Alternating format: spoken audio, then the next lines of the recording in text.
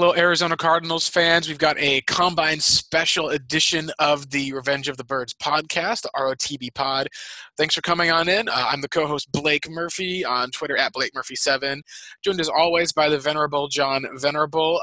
While you have the chance, reach out and follow him at Johnny's Football. It might not last for a long time, obviously. We're teasing here, obviously. But, John, how are you doing amidst all of this with the Combine news, the Kyler Murray news, that it seems that people are just dead set overall with all these reports coming out of the Combine that the Cardinals are so definitely taking him number one overall, and it's only the beginning of March.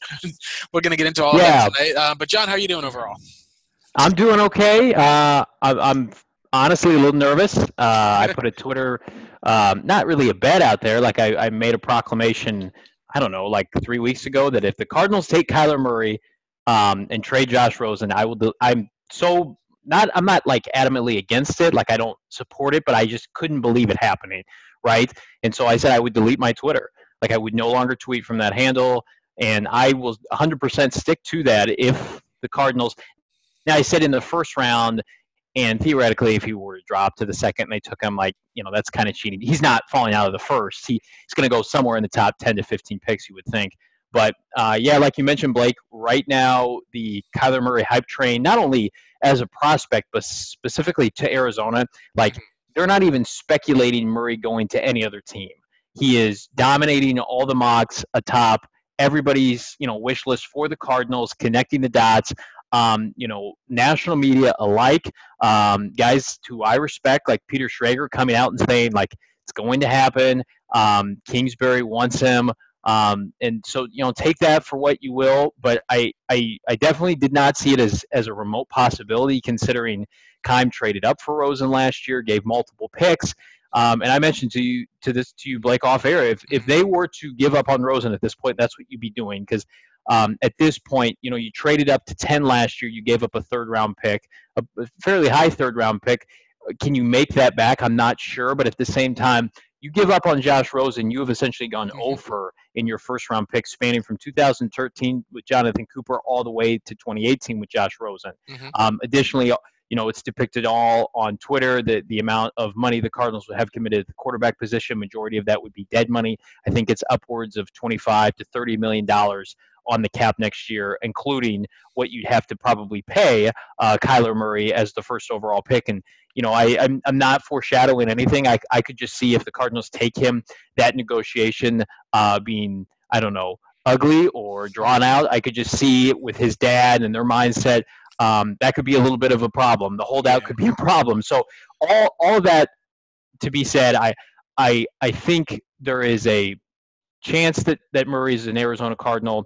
I think we'll know soon whether or not they intend to move Josh Rosen. Blake, you and I were talking about it. I think that if it's going to happen, it's going to happen within the next week or two. It could happen sooner. The free agency kicks off in about a week and a half, but at the same time, we're going to know before then. But I still believe at the end of the day, this is smoke from Steve Keim to draw up interest for the first overall pick. So somebody like the Oakland Raiders, and believe what you will, there were reports coming out of the Combine that John Gruden was openly shopping Derek Carr, something we knew dating back to last year. If they could have traded him at the trade deadline, they would have. Gruden supposedly wants no part of paying him the amount of money that he's owed. I think he's a top 5 or top 7 quarterback on the books next year. They want to start over, and I do believe they have some interest in Kyler Murray. And so whether this is Keim's ploy to get John Gruden or a Giants franchise that's in flux at quarterback, a Jacksonville Jaguars franchise, to come and give you a bounty for Kyler Murray, I do believe deep down that that's what Steve Keim is doing. But there is, I initially said there was 0% chance this is happening. I give it probably a 30% chance now. But if you listen to the national media, they're saying it's all but a done deal, Blake. Yeah, I've kind of been a little bit of a different spot. I've gone from 100% not going to happen to 95%, and it's not changing from there because there's really nothing. I like your confidence. I need it. There's been nothing that's really changed from the facts, at least with the Cardinals, that I can see from the fact that really when we look at the past couple of moves the Cardinals have made entering from last season when they drafted Rosen to now, the Cardinals essentially have bought into a lot of the things as far as the Rosen in order to trade up for him at the start. So that means that your grade on him would have to then come in. Things went so terrible and so bad that you're willing to essentially dump him because, as we've talked about, John, it's not just about the quarterback. And you are going to have to basically say, hey, we're swapping out the quarterback if we've got a starter who's decent, and this is like a all-pro generational type guy. Like you'd be having to look at Murray as essentially Mahomes 2.0, in my opinion. But a lot of the things as far as why you'd move on from Rosen just still doesn't seem to mesh. Like if Rosen was the problem, you still let go and fired Steve Wilks and brought in a quarterback guru. And if you're going to bring in Cliff Kingsbury, at least I think for Josh Rosen, and you're bringing in Cliff Kingsbury to say, hey, we want to take this quarterback, develop him, make him into a star in this league. And then eventually, essentially, Kingsbury sold you on that as far as for him getting the job. And then suddenly you're just going to change course a couple months later once you hit the combine and start changing everything around. It just doesn't seem to quite add up as far as, in my opinion, for being able to say this is a legit move. Part of it is also because we'll hear lots and lots of crazy things that go on at the combine, a lot of lies and other things that float around there. What I do want to bring up, at least, John, is like you said and talked about the time frame. If you look at past trades that took place, at least when the Skins traded up for the number 2 pick from the Rams, it was March 12th. You look at what happened with the Eagles trading up, at least for the not the number 2 pick, but the 8th overall pick. They went and they traded up, at least I believe it was on March 9th. So very, very soon they traded up for the 8th overall pick. What's interesting is that there's so much misinformation that floats out during the season. There was like a legit report I was reading up on that one of the bigger NFL reporters was saying, hey, the Eagles are more likely to trade back from the 8th pick than they are to trade up for a quarterback. And then there was reports that the Eagles were going to, after they traded up to 2, hey, if they didn't get the quarterback they like, they would then trade back again. So really we know that the Eagles were going to trade up and do whatever it kind of took to acquire Carson Wentz. That was their guy that they had for that year.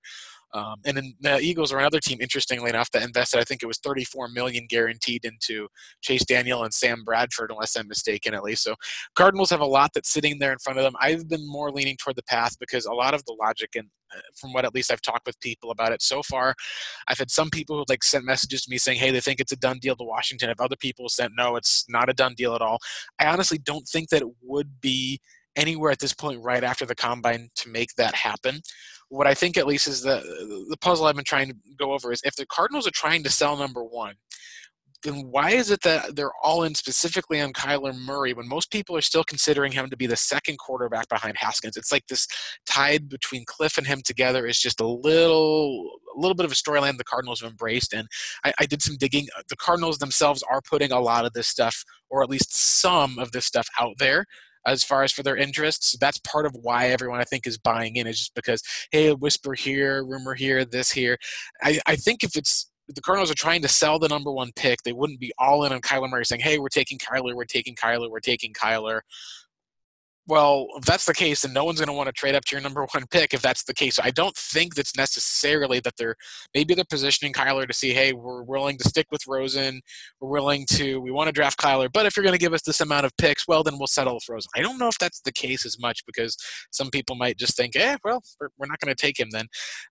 I think that it's if you want to trade the pick, you're not drafting Kyler, obviously. But if everyone thinks they're taking Kyler, no one's going to call because they're saying, hey, we didn't think that Murray was going to be on the board. So overall, it's a strange move, and that's kind of why I think a lot of Cardinals fans has been baffled, is because what we'd want to hear from the team is, hey, Josh Rosen's our guy. We'll add a Nick Bosa or a Quentin Williams to this team, or we'll trade back, get a buttload of picks for it. And instead, you're hearing a lot of people just kind of jumping in on this idea of that they're going to just dump Josh Rosen pretty quickly, take Kyler, that's it. And so I'm wondering if it's actually the opposite, as far as Cardinals are putting all this smoke and stuff out there because they're really intent on, taking a guy like a Bosa or Williams. And my guess, John, is that they haven't even fully decided what they're going to do yet. So let me pose this question to you. Do you think that a lot of the stuff that Steve Keim is doing, is there all options on the table? Like Rosen can be had for a price, the number 1 pick can be had for a price, Murray can.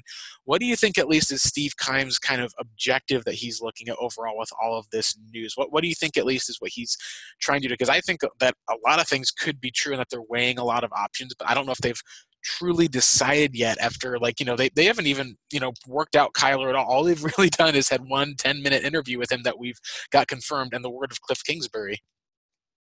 Yeah, that's the tough part, right? Do you need to see Kyler perform in his pro day? You need to see how he weighs in. His pro day is not going to be until probably like 2 or 3 weeks before the draft, probably sometime in April, right? I think it's March actually. Let me double check. Oh, is it? Is I think, it March? unless I'm Well, I know mistaken. those pro days bleed into April, and some guys Yeah, can some have of them them are late. early. Oklahoma's early. I think that his pro day, unless I'm mistaken, might be like the first day of free agency. Unless I'm mistaken, Oh, really? Well, there you go. it's going to be a I'm disappointed big he deal didn't on work that day. out. Yeah.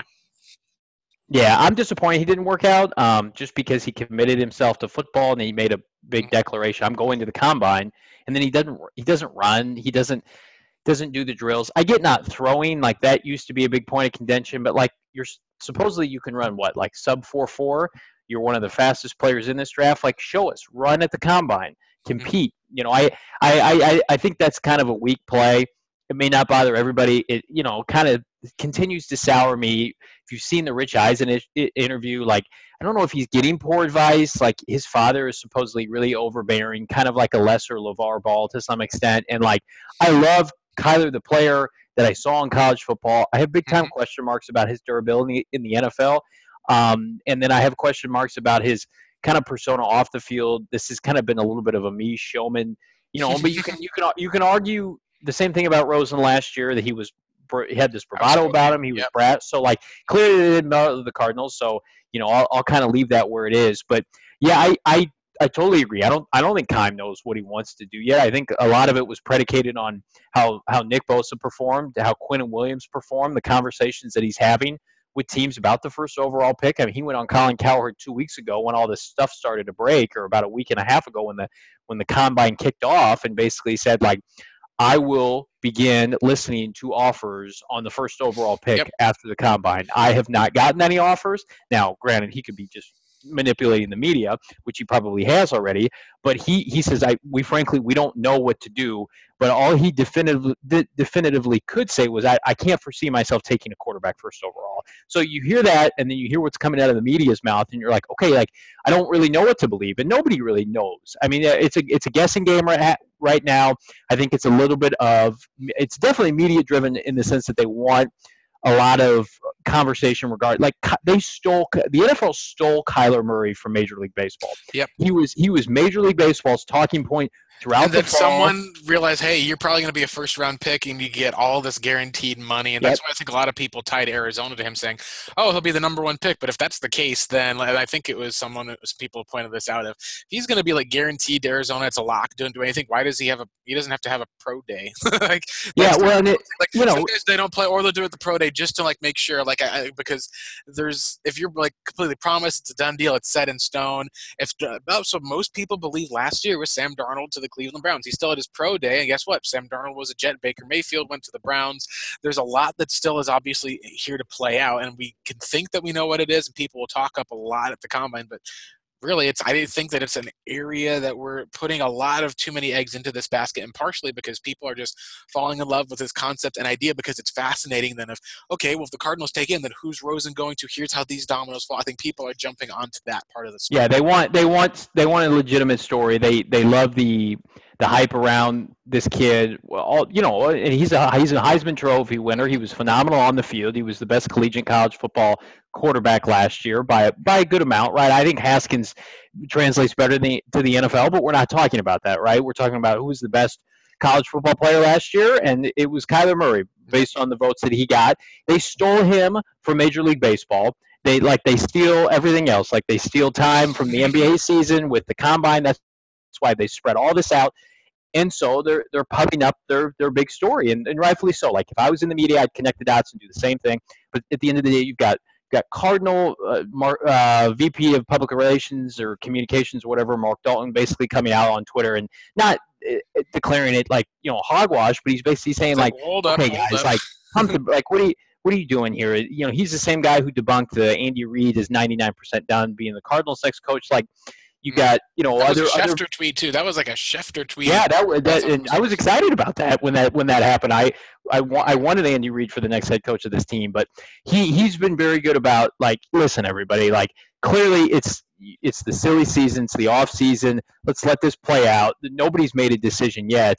I at the end of the day, I think that the conversation that predominantly is going to be had In my opinion, now this is just me, Mhm. is the Cardinals are going to decide whether or not it's worth trading down from 1 to wherever, hopefully 4, or taking Nick Bosa. Like I believe that that's the conversation. I love Quentin Williams. He's a He was a disruptor. beast for all that too. I'd like to see him He's a doing big this time season. player.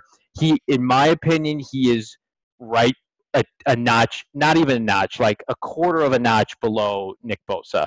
Not to mention Nick Bosa plays a more valuable position. We've already heard Steve Keim come out and talk about the importance of Vance Joseph's defense that is so predicated on outside pass rushers and corners. Now, you have to have a capable defensive line, but I mean, like theoretically, you could get a D tackle in free agency. You could get a D tackle at the top of the third round. Like, there's only one Nick Bosa in this draft. So, we talked about it last week, Blake. You opt to trade down. You better be sure that number one, the player you get up for is not comparable, but close to somebody who you take at number one, Yep. and that you better get a bounty of picks on top of that. Because if you trade down, you are gifting Nick Bosa, who backed it up this weekend, to the San Francisco 49ers. That's the player that they want. I'm fully in the mindset that they will take him if he's available at 2, which they should. They've taken an abundance of defensive tackles. Some have worked out. They're not taking Quentin Williams at 2. And in my opinion, there's no other player even capable of being that pick right now, as we sit roughly I don't know how many days out from the draft, about a month and a half away from the draft. So that's the conversation that I want and choose to believe that they're having right now. If they're able to trade down, though, Blake, we'll talk about it more in depth. Steve Keim loves his picks, and he knows that this roster is full of holes to his doing. And if he Yeah. can a Yeah. trade with the Oakland Raiders and pry away at least one of those first round picks in the 20s, preferably 24, maybe get their pick at the top of the second. Suddenly you're talking about potentially adding Quentin Williams at pick number 4, a player you might have considered at the first overall pick, and then adding 2 top 40 picks on top of that. That to me, I believe is too enticing to pass on. But again, it takes 2 to tango. But we've Mhm. seen them last offseason, even though he had the conversation with Reggie McKenzie, it was John Gruden who proposed that trade up or agreed to it, right? They have a relationship. They did it last year. Mhm. So I'm telling people, do not discount the fact that the Oakland Raiders could trade up following or immediately following a trade of Derek Carr here in the next week and a half. I think that is more likely, in my opinion, than Kyler Murray becoming an Arizona Cardinal. Yeah, I think that's going to be really interesting is because if that's what Keim has done all along is just tried to leverage and drive up the price for the number 1 pick, and knowing that that's the guy that Gruden wants, then hey, you could just say that's the way the cookie crumbles. I do think at least overall with looking at the people I've talked to in the know, whether it's the team sources, like you even talked about the Cardinals media relations, people who I know of and have trusted who at least have come through with information, who are not just information brokers with rumors, but are like verifiably one of those, hey, we want to make sure we get this right. There's a lot of news that it's talking about here's what the Cardinals are telling teams. That's what they think will actually happen. They're all saying, well, it's pretty obviously like it's going to be, I think, Bosa, and they're sticking with Rosen. Maybe there's a chance. I think it can echo what Kent Summers talked about. He said, I think they'll look long and they'll look hard at Murray, maybe just to make sure you're not passing on a guy who is going to be like the next mini Mahomes, a guy who could, lead you to that spot. But they're ultimately going to work on building the team and being able to fill in that spot across from Chandler Jones. It would take Bosa, and then essentially it would take I take from what I said. I don't think there's a lot that's changed from what I talked about previously. Where I think the Cardinals, if they get 3 first-round picks or Nick Bosa, I don't think that the combine really changed much. Just to kind of go over with the performance, at least we can get into some of the combine winners and losers. But what Nick essentially did was basically took everything that his brother, who was a top 3 pick, did and outdid it with his athleticism. And some of the other guys' stock fell for the most part. Like Josh Allen didn't run the 40. Maybe at his pro day he'll be able to get timed better. Brian Burns gained a lot of weight and essentially ran in I believe it was like a 4.53, crazy speed time at least. He would be kind of the guy where if you're going to trade back and still wanted to get an edge rusher at the 4th pick who's there, DK Metcalf had another huge opportunity to be the first wide receiver drafted. He took advantage of it with one of the kind of craziest, speed runs that we've ever seen for a guy his size, and then, completely like flopped as far as with the agility and change of direction drill. So, he's maybe you're going to end up starting to see comparisons like, well, he's like a 228-pound what is it, J.J. Nelson or something would be like the most disparaging thing you could think of him for that one. But John, what were kind of the biggest takeaways that you had that were not Kyler related from this last combine? Yeah, I think a couple of the guys that just stuck out to me. I mean, Montez Sweat. How can you not look at his domination Mm-hmm. over the weekend? He is somebody I think that a lot of people thought would be somewhere probably in the middle of the first round, maybe fall into the 20s. He's part of an edge rushing class I think that could be historic. But he was kind of in that second or third tier coming into this weekend, and to put on the kind of performance that he did at 6'6", roughly 260 pounds, a true Mm-hmm. 4-3 defensive end, to run the 40 in 4.41. I mean, that's absurd. His vertical jump was 36. His three cone drill was 7 seconds flat. I mean, it's just he put on the kind of performance I think that is going to warrant him a top 10 selection. I saw some good things from Josh Allen this weekend. I did see some stiffness in his mobility. I think that he is not the kind of athlete I think that we all know that Nick Bosa is. And then now you start to hear some chirpings of could Montez Sweat potentially bypass somebody like Josh Allen? And why I feel that's relevant is because if the Cardinals were to trade down to pick 4 Mm-hmm. and Nick Bosa and Quentin Williams are gone, like suddenly do you have that conversation? Now I don't love Montez Sweat as a 3-4 outside linebacker, but Alden Smith did it, and I think he was That's roughly true. 6'5". And I remember that draft specifically saying, like, I like Alden Smith. I don't think he works in a 3-4. And then the Niners took him, and Vic Fangio made him he would have been a Hall of Famer in my opinion if he stayed on his trajectory. He was a freak. And is Montez Sweat that same kind of player? He backed it up in the SEC, played on a bad team, but he's getting his chance to shine right now. He was one of the more impressive players that I saw. A couple other guys that I thought really helped themselves. Rashawn Gary's in that conversation as well. Like 13 sacks in 2018. Played on one of the best defenses in the country. Played for Jim Harbaugh. Was in a pro-style program in the sense that like a lot of pro players on the Michigan team and a lot of good players in the Big Ten. So you figure, okay, if he works out well, I mean, I thought he helped himself a lot. I think he looked Mm-hmm. incredibly fluid and powerful in the individual drills. I like theoretically, Blake, how many edge rushers could we have in the top 10 Ooh. alone? You talk about Josh Allen, Nick Bosa, Gary, Sweat, and then you talk about these off the ball linebackers like the Devin White and Devin Bush that looked fantastic running in the 4.4s. I mean, like it is a historic defensive draft, a defensive front 7 draft, and usually if you're picking in the top 10, like you need some help defensively. So Devin Bush is probably somewhere going to go in the teens, I would imagine. Mm-hmm. But Devin White, to me, his 40 time I think cemented him as a top 10 pick. So then you talk about, okay, like not all these guys can go in the top 10 picks. So then you Right. start going through those notions like, okay, I don't love the idea if they trade Rosen, like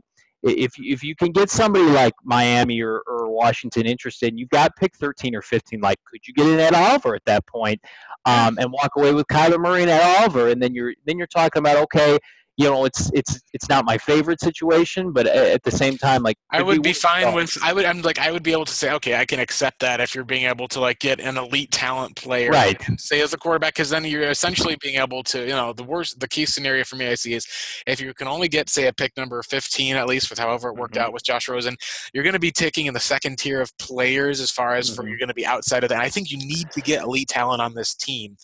So that's where I think that's the one thing is now, of course, the other hand of that is if you are going to be moving on from Josh Rosen, you're going to be essentially looking at being in a buyer's market, not a seller's market, because you're essentially having to move on. So I could see them having to wait up until there's a draft day trade to try to maximize value because you're going to have to essentially like your goal for the Cardinals is either get the best player in the draft or to be able to trade back and get a lot more picks, or essentially be able to say, hey, we're going to have to make sure that 33rd pick that we have is going to be a really, really valuable pick to get that guy who falls out of the first round. You want to make sure the Cardinals walk away from this draft thinking, hey, we've got our impact player that we have, and we've got a second impact player.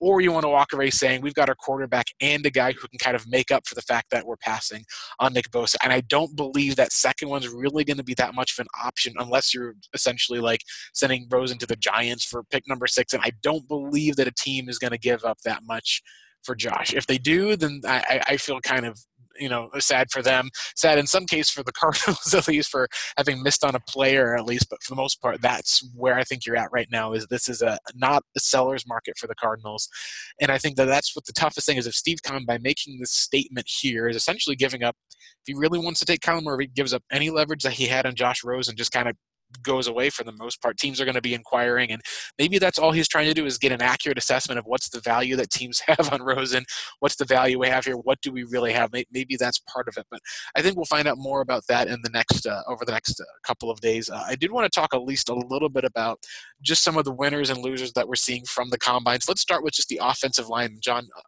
some of the offensive linemen that I was looking forward to, I didn't get to see as much from Jawan Taylor, but I did get to end up seeing Chris Lindstrom and one of the prospects I've been really intrigued by, Andre Dillard, had a very Dillard had a combine where I don't think he's going to be there at pick 33. Maybe because you say the guy that we've talked about is there, but Dillard is a guy who he may end up kind of cracking at least one of those upper ranges of like the Ronnie Staley top 10 type of tackles that you're seeing in this class. What would you see as far as from the offensive lineman and a disappointing running back class on the first day of the NFL draft? Yeah, I'll start. Combine, sorry. Yeah. Well, we're getting to the draft. We'll get to the draft. I got a couple months still. Yeah, I said on Twitter, it's a good year not to need an elite running back because I mean, like there'll always be surprises, right? Guys that are drafted day 2, day 3 that come out of nowhere and productive backs go for 1,000 yards or whatever. But there aren't the quintessential workload carrier guys that you see that jump off the tape and had those phenomenal college football seasons. And there's no Saquon Barkley in this class. Obviously, he's a phenomenal talent. Mm-hmm. There are a lot of guys who probably can crack maybe at the top 50, but at the end of the day, like it's such a rich defensive class. And when Kareem Hunt and David Johnson are going late day 2, I mean, when these guys that come in and produce. I think you saw what Damian Williams did with Kansas City last year, basically picking him off the scrap heap, and he's going to be their feature back this year. I don't want to say the position's devalued, but at the same time, like it kind of is. And so it's a good thing that the Cardinals, I think, have a capable running back group. I like the stable that they have, and I like what Cliff's been saying about David Johnson. As far as the offensive line class, Andre Dillard to me, Blake, is somebody that, again, if you have the opportunity to trade down and if you have a pick between 6 or 7 and 15 and he's available, Pac-12, Pac-10 guy, however they do their conference now, he was a stud. He was an all-conference player. I think he was a second-team All-American player, played in a pro-style offense, is somebody that could come in and just stone the left side of your offensive line for you. He, I believe, broke 5 flat in the 40. I think he ran like somewhere in the 4.96 and repped 24 reps on the bench press. I mean, 6'5", 315. His arm, he's a big boy for all that. 3.5 arm length. I mean, like you look at him and it's like this is what left tackle should look like. A senior who wasn't injured in college, and again. I think he's been starting ever since he was a redshirt freshman, then became the Wazoo's left tackle for all 13 games in 2016. Mm-hmm. So, like, this guy knows how to play the position. He was a 4-year starter, high character guy, high intellect. He's somebody that I would think would make a lot of sense for this team if they're in that position. I don't think they're going to be, which is unfortunate. Mm-hmm. The other top tackle / guard that people love to key on, of course, is Jonah Williams, who looked okay. I thought it looked fine. He's not the kind of athlete I think we all like to make him out to be. I think he's going to be good value for somebody like who's probably picking in the latter half of the first round. Clearly he's not a top 10 pick at this point, especially when you've got folks saying like he can be a good average tackle, but he's going to be a really good guard. And it's like the athleticism was very, very high. And I think when you're looking at what's happened with Taylor and the others, I'd agree with you. I think that he's kind of all of a sudden going to kind of drop down a tier. Mm-hmm. Maybe you end up seeing the fact of like maybe he ends up turning into a guy who just puts the work in. His arms did measure in long enough for that one where I think that he is a tackle, but maybe Yeah. look at like McGlinchey as kind of his ceiling. But Yeah, I you think would that's you the would hope ceiling, so. not the floor as People have far as been being a top comparing him to top Joe Staley, but not as great of an athlete. Staley had short arms coming out. He's been a great pro for the San Francisco 49ers. I don't see Joe Staley. Joe Staley, I believe, went somewhere in the teens that year that the Niners Yeah. had Ayupati. They went back to back in the first round. They had two firsts that year. I think Jonah Williams is going to be a solid player, and somebody's going to get good value back half of the first round. But he is, like we were talking about it, during the season, and he performed well this year. Give him credit as somebody that could be a top 5 pick. He's not that. I think if there was a tackle that was, considered a top 5 pick, I think he'd be in discussion for the number 1 pick. I think the Cardinals would consider a tackle first overall. Just not that player in the draft, which is unfortunate. But there are so many quality players, Yep. again, that are going to be available probably from pick 20 to 50 or 45 you're talking about. And the nice thing about the Cardinals, and I want to emphasize nice, they need linemen everywhere. They can be particular. They can just say who's the best available lineman. We'll figure it out later. We don't have anybody, even Mason Cole, who I like. Like if you find a center who's been a stud in college who projects better than Mason Cole, like you pick that player and you figure out the rest later. Maybe you kick Cole to guard or you start the rookie at guard, something like that. But the Cardinals are in a position, I think, that's the biggest thing is Keim has come out in the media and said, like, the offensive line was an embarrassment. He didn't say that exactly, but that is my priority this offseason. So I think they're going to address it, obviously, in free agency. They're going to have to. And I think that we're going to see multiple picks spent probably from day 2 into the early portion of day 3 on guys that they can plug and play. And again, it speaks to the idea of trading down with Oakland. That is your best way, in my opinion. You lose on a talent like Bosa, and that will be difficult. But you would Yep. hopefully recoup the opportunity to not only get a really good player at 4, that's an impact player, but then you're looking at if you have pick 24 and potentially pick 35, I believe that's their second round pick. Theoretically, now you're talking about you're going to have 24, 33, 34, 35, or 36. So 24, let's just say 36. 24, 33, 36. I mean, you could spend 2 of those picks on offensive linemen and essentially have a very nice building block on top of what you added in free agency to go into this year and protect Josh Rosen. I think Keim looks at that as an opportunity to really kind of kickstart, hopefully, what will be a successful era in the Kingsbury offense. Yeah, and especially since when you're talking about the Cardinals and what they need, they do have a lot of holes everywhere. You can fill those holes, but a lot of times, remember, when you're talking about the draft, it's different from free agency because your expectation is not that you're going to see the Josh Rosen start every game. You're not going to see the Christian Kirk play every game as a major role. You're not going to see your starting center as Mason Cole. You're not going to see, a running back in the 4th round get a pretty decent workload on offense in the most part like they saw. The Cardinals were a wreck last year in part because they just were drained of talent, at least of all of these aging older veterans. They still signed a lot of veterans who essentially were not as great, and so then they had to turn to a lot of those rookies when those vets just didn't work out and didn't play as well. So that's where I'm in the boat on is as nice as it is to talk about the draft and looking at the impact players, you're still going to end up striking out and missing on at least 1 or 2. Just history seems to show like the best example I gave, at least, is if you look at how the Tennessee Titans, at least for that one, with the picks that they traded back from, you're looking at guys like Jonnu Smith as a tight end. You're looking at they got a tackle that was there as well as kind of a smaller, a lesser tier of pass rusher. You were able to kind of reach out and be able to get in enough picks. I believe that you were able to get your Corey Davis the next year. But overall, when you look at the draft picks that were there from what the Titans traded down from when they could have had Joey Bosa or Jalen Ramsey, the Titans would be a better team, I think, right now if they had Bosa on their team or if they had Ramsey, because impact players like that are really what change a game most. Where you can flash out and can find other guys who are role players turn around quicker. We've seen the Titans have made the playoffs. We've also seen the team that traded down in the Cleveland Browns, at least, essentially were able to leverage a lot of those picks to add a lot, but it wasn't until that they had John Dorsey take over that those picks kind of started to be worthwhile. So that's where I'm at kind of right now is that I would be more against trading down unless there's an offer that blows you away, just because even though I like the depth that's here, I still lean toward the idea of if you can get a guy who's a contributor and elite talent, and then at 33, you get another one. I think that's probably the best bet for the Cardinals. Like somebody even mentioned, I think it was even our friend Ben Albright who mentioned, if you're the Cardinals and you're taking Kyler Murray at one, couldn't you be better served off even taking a DK Metcalf, who's like, if you think he's a number one legit wide receiver, doesn't he help your team more now as far as being able to get that with Cliff's offense than it does switching out, going to a rookie quarterback? And I'm like, on some level, I think I'd agree. It just really depends on what your grade would be on Kyler. And we've even talked about the fact that Haskins went through at the combine, wasn't the most athletic guy, but he's a guy who I think most people would have as quarterback one, but everyone's linking Kyler because of Rosen. So, not to kind of get all the way back on the Kyler train, but it's an interesting situation because there's a lot that is open, and it's not just a simple cut and dry of uptake Bosa and that's it. It's not quite like that this year, and some of it is because of the Cardinals' own doing. They've had a lot of intrigue that's been created in this pick, and I think that's a good thing for Steve Keim.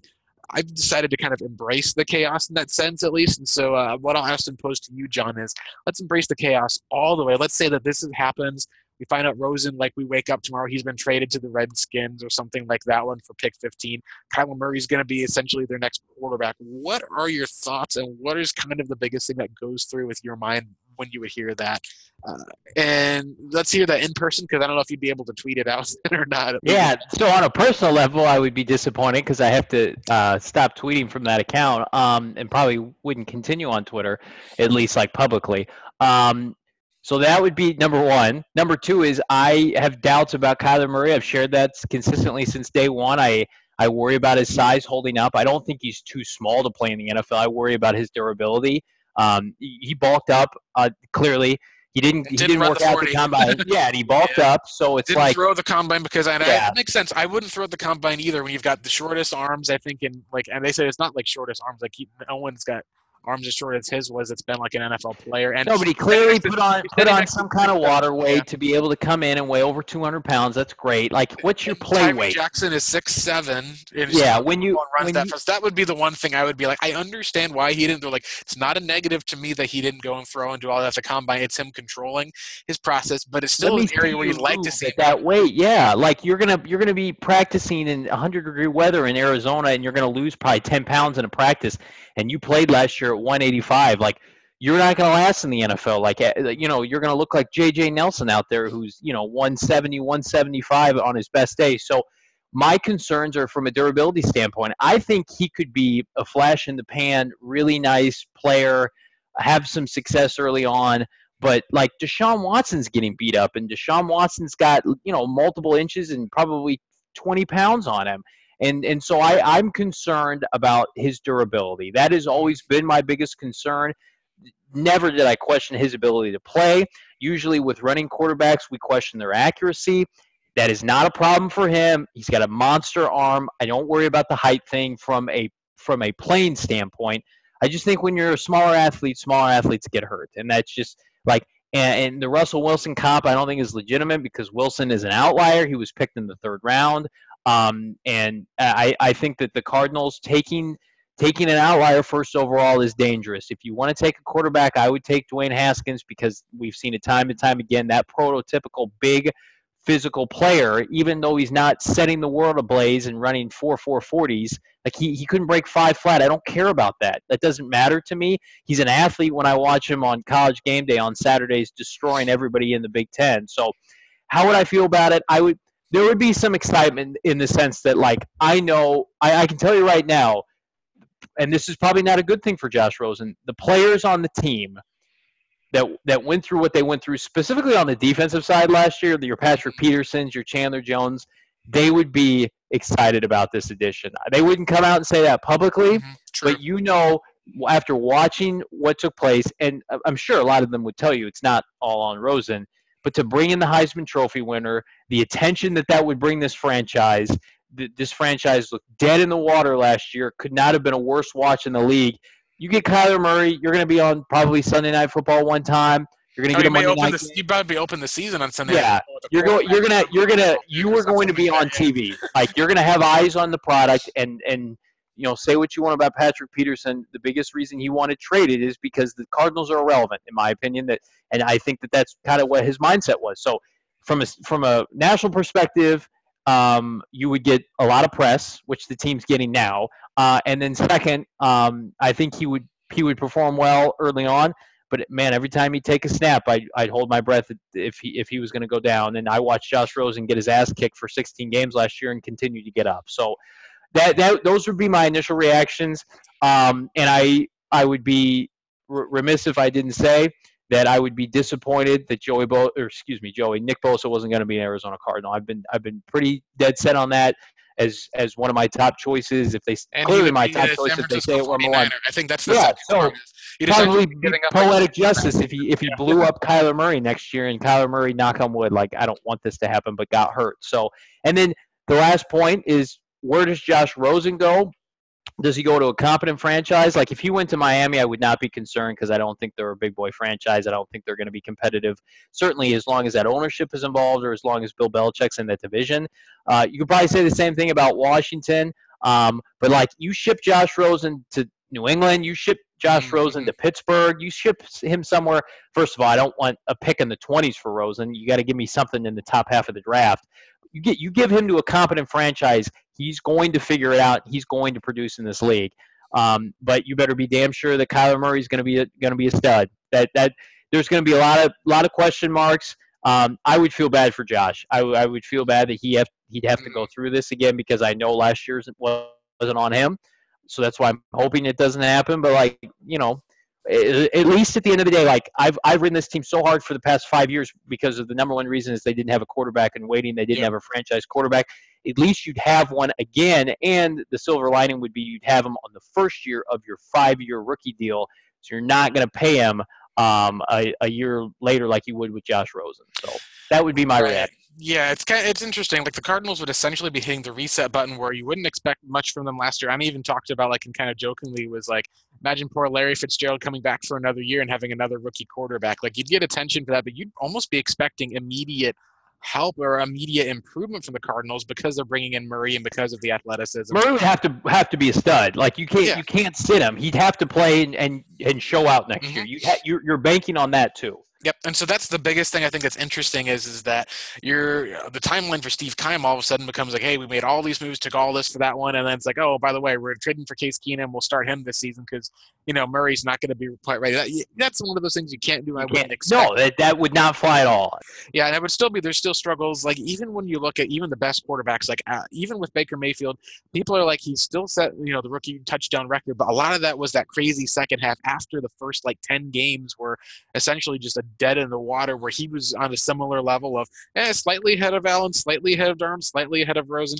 And even though Rosen didn't end up like showing up, like he never threw for the 300-yard game, probably should have against the Seahawks, obviously. But that's where I think we're kind of looking at all of this is that you're going to need to see like an instant explosion from him. And my kind of worry that I have, at least, and this is the comparison I had, was it's almost like you're looking at this kind of Luck, RG3, Tannehill type of discussion. The question is, which one is which? Like, you're not sure, is it the one you have currently in Rosen? Is it like a Dwayne Haskins where you should be opening up, hey, let's open up the door to scout all the quarterbacks at one? Or are you going to be looking at, with Kyler Murray and saying, is this guy going to be like the future of the league? Like, is he going to be like a Mahomes Wilson, or is he going to be a flash in the pan? The concerns that I have when I've looked at Murray, as I've talked about before, is that with the scheme and everything, the production, the talent he had around him, a lot of things are pretty easy. He had like 5 NFL offensive linemen. He had a lot of struggles throwing over the middle of the field in that 11 to 19 range. Like was not a good intermediate passer. He had a deep throwing ball where he had a heck of an arm to be able to throw the ball and hit guys deep. Having a guy like Hollywood Brown and a CeeDee Lamb, I'm sure helps with all of that. He was really good as far as on the quick, short passes, which I know that's part of why I think people are looking at the Kingsbury offense, and it's the athleticism of having legs to run, having an arm to throw that can be really big. But there's a lot of things that were interesting of one of Rosen's strengths last year was being able to hit those guys in that intermediate range, kind of where Kurt Warner made a living off of. So they're almost like polarizing prospects at this rate. And I think that's what's interesting is you're essentially going to be, just having to say, we're taking everything that we thought about a quarterback and kind of reversing it. So I'm still of the opinion, at least overall, that we're still going to see Rosen as their quarterback. Obviously, we'll reserve some of the right to be wrong. But one of the things I did want to bring up also to kind of move on back to the combine is with the other position groups the Cardinals looking at, which is the tight end and wide receiver groups. We had a huge combine for the tight ends and especially the wide receivers. I wanted to hear some of your thoughts, at least, John, because the two guys that I'm going to be looking at for the most part Cardinals fans will be looking at N'Keal Harry a lot. He had a solid combine, especially at his size. Didn't run the blazing 40, but two guys that Cardinals coaches have been connected to outside of, we're talking about the Cliff connection. Antoine Wesley, a wide receiver, didn't run the 40, but did well on the other drills. Weighed in as a very skinny guy, but tall, with a very lengthy frame. And Andy Isabella essentially like came out. He was like running in the 4.5s. People were like, okay, that was unexpected. Then came back and said, sorry, we timed that wrong. He was running a 4.31. Some people timed him at a 4.27. Cardinals have a coach on their staff who coached him essentially at Maryland. So that would be one of the interesting names to watch when you're looking at as far as finding a guy who, you could pair with Larry, who could play on the outside, who really fits that Cliff Kingsbury speedster wide receiver who can line up all over the field type of a role to be able to get separation. That would be one of the guys I'd be really curious to see if the Cardinals could look at him. I don't even know if it'd go as high as 33 would seem high, but you're running in the low 4.3s, so maybe that's the tax you pay. Or looking at the third round. What were some of the standouts or other thoughts that you had from the combine on the offensive side of the ball, John?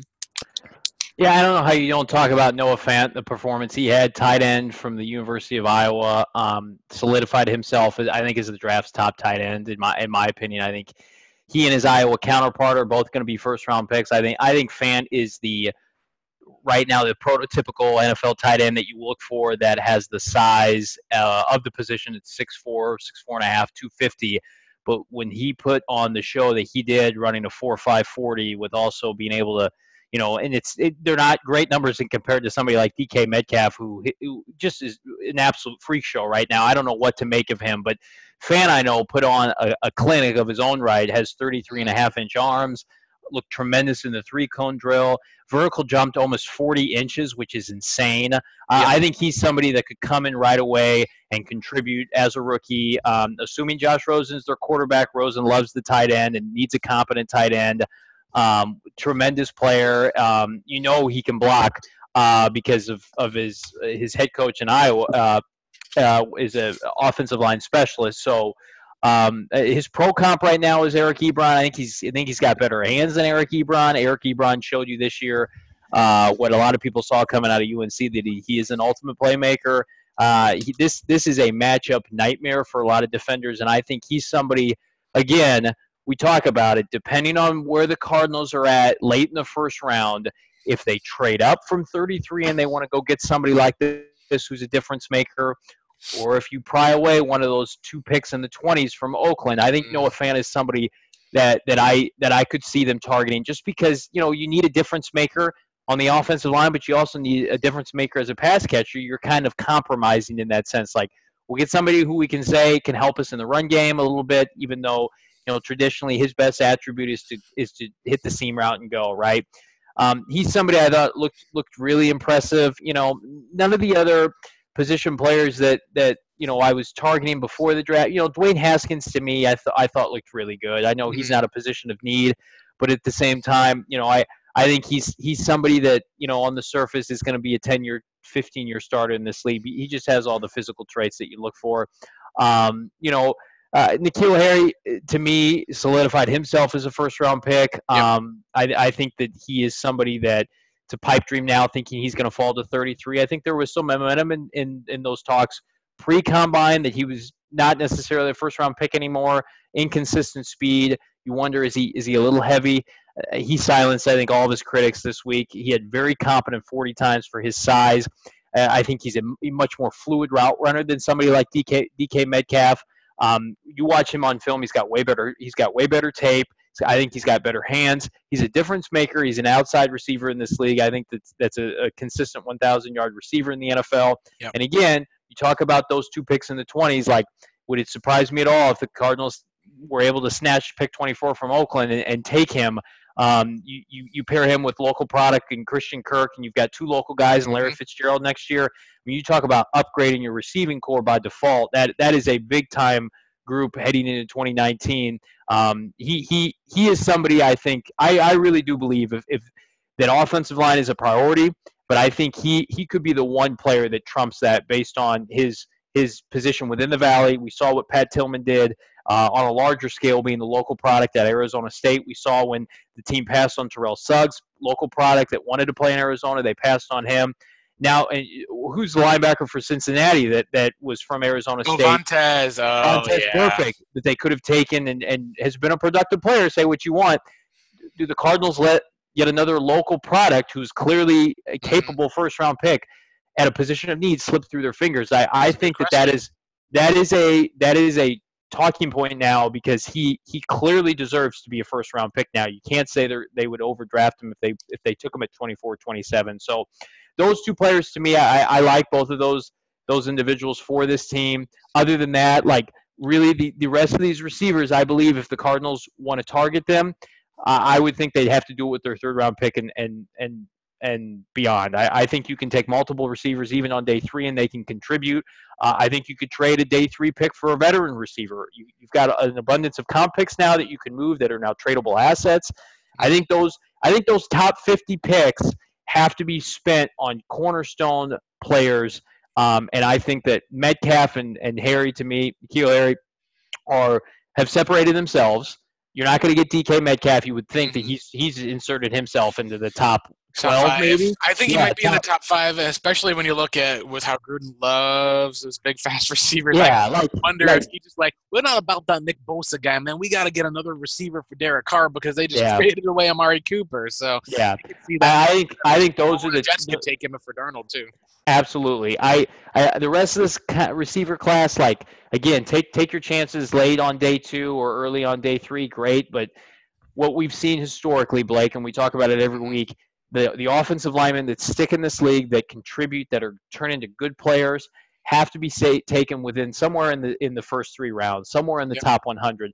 The Cardinals, as it stands right now, only have three picks in the top 100, and you would assume that their first pick is not going to be on an offensive lineman.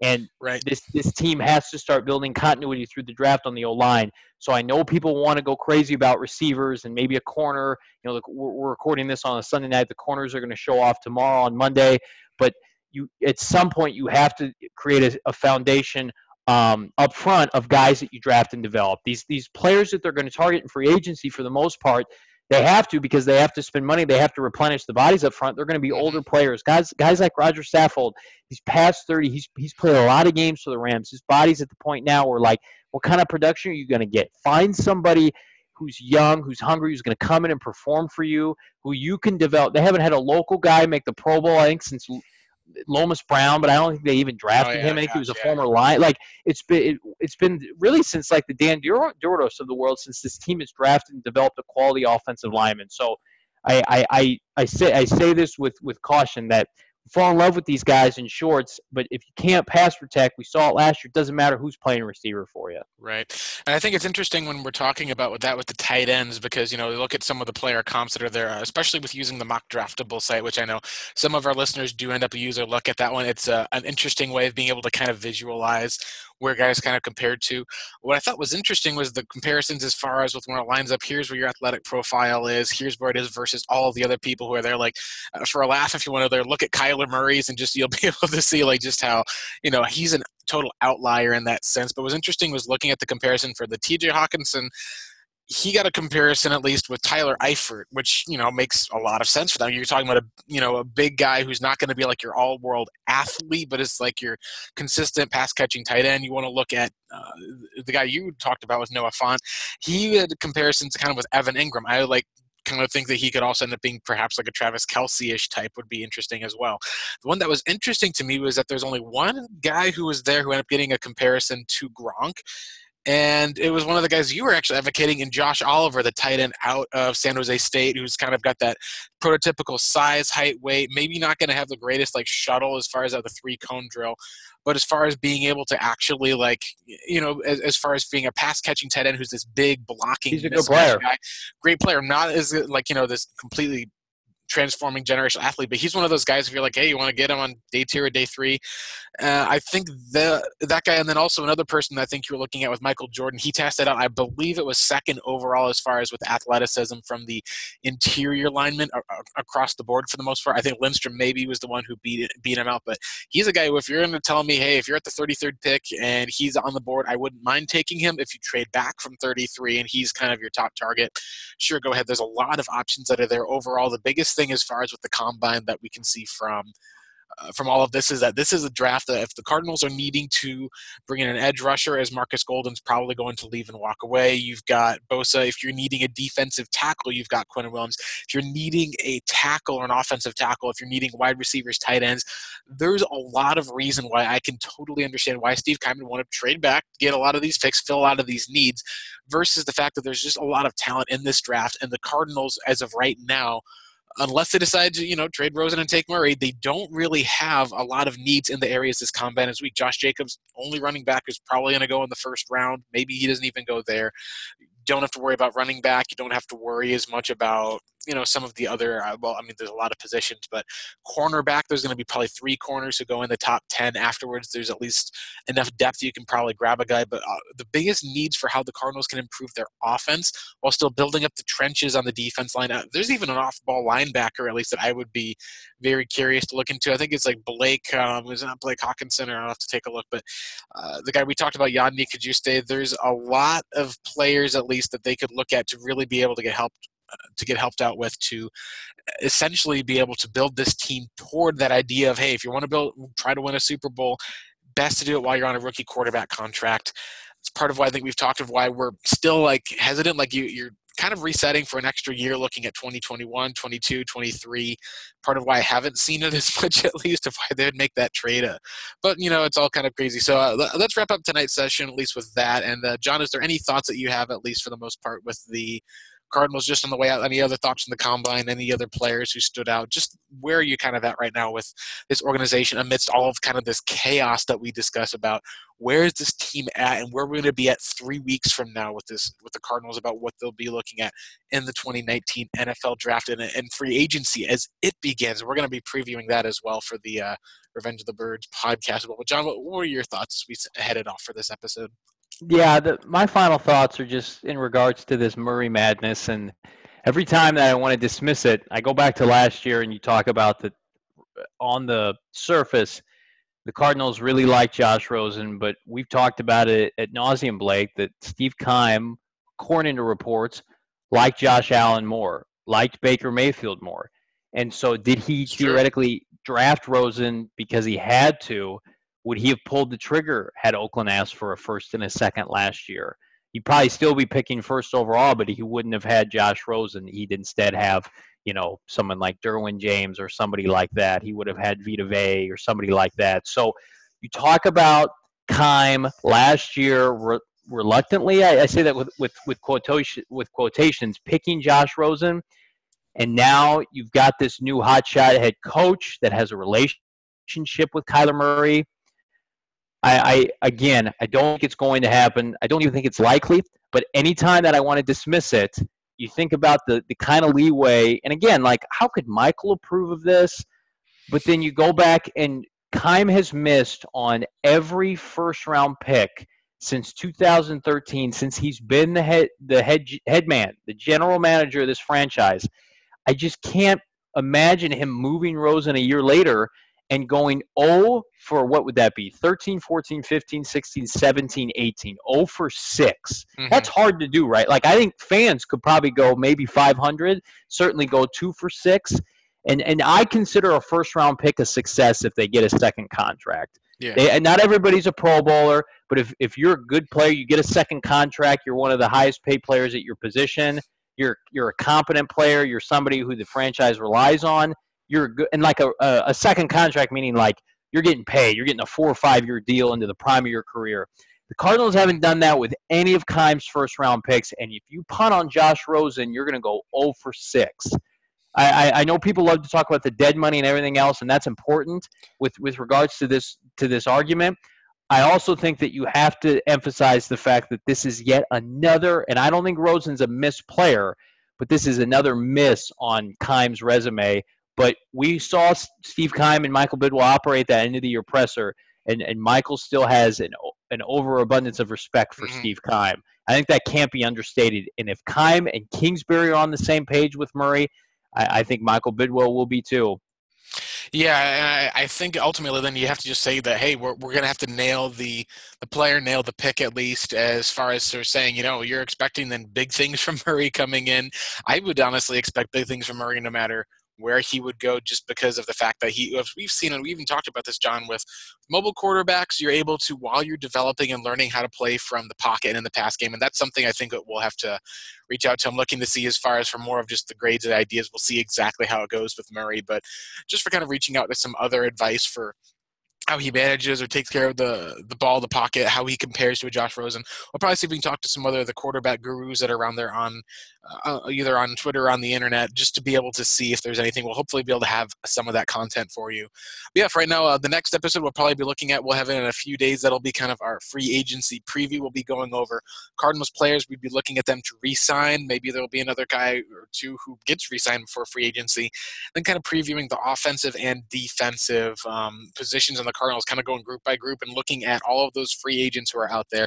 It's going to be a lot. Now, if something pops up sooner, like let's say that, we wake up tomorrow, Rosen gets traded or something like that, maybe we'll be on and have a different taste to our show. But like you and I said, John, we're not expecting that, anticipating it anytime soon. And I'm keep going back for me. I'm still on that 95% not going to happen number. I'll leave open the 5%, but I'm still convinced at least that the Josh Rosen is going to start as the Cardinals 2019 quarterback for that. That'll wrap it up, at least for this episode here overall. Thank you again for everyone listening. We've had a lot of people who've been coming in, following, interacting as all this craziness has happened. Appreciate you guys for each week as we've been able to kind of break down our thoughts, at least on this team. And, we're as big of fans as you are when it comes to this, and we're following this Kyler news just as closely as you guys are. Yep. Thanks, everybody. It's been a entertaining last couple of weeks, to say the least, and it's only going to get more entertaining on the eve of free agency. We've got about a week and a half left before the official extravaganza gets kicked off. And if you heard Keim's comments at his combine presser, expect the Cardinals to be incredibly active as they try to reshape this dumpster fire of a roster. Definitely agree there. Yeah, thanks again for listening. Make sure you're checking us out. At least we're located on Apple Podcasts, Google Podcasts, under the Revenge of the Birds podcasts, Stitcher Radio as well, Spotify. We've had a lot of people who have been listening now on Spotify, which is great. As always, on Revenge of the Birds, I'll be having a little bit of combine recap that'll be coming up after after just kind of going over not just the Kyler situation, but just the rest of the performances, Cardinal players to be looking at who won or lost the combine. Once we finish up, as again, we're recording on a Sunday night, still have those defensive back drills to go over. All right. Thank you again, as always, for listening. Go Cardinals, and let's go and hope that we're still having an account that John can talk about when we're sitting here after the first round of the 2019 NFL Draft. Take care, guys.